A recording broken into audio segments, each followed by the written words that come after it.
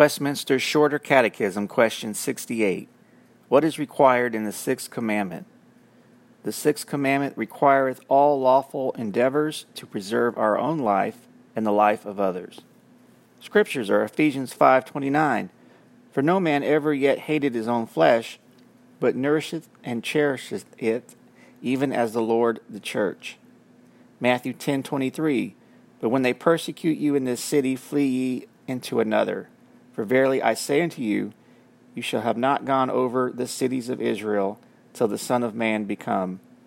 Psalm 82:3-4. Defend the poor and fatherless.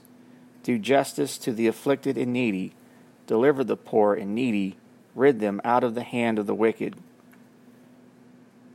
Job 29:13. The blessing of him that was ready to perish came upon me, and I caused the widow's heart to sing for joy.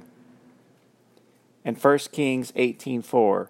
For it was so, when Jezebel cut off the prophets of the Lord, that Obadiah took 100 prophets and hid them by 50 in a cave, and fed them with bread and water.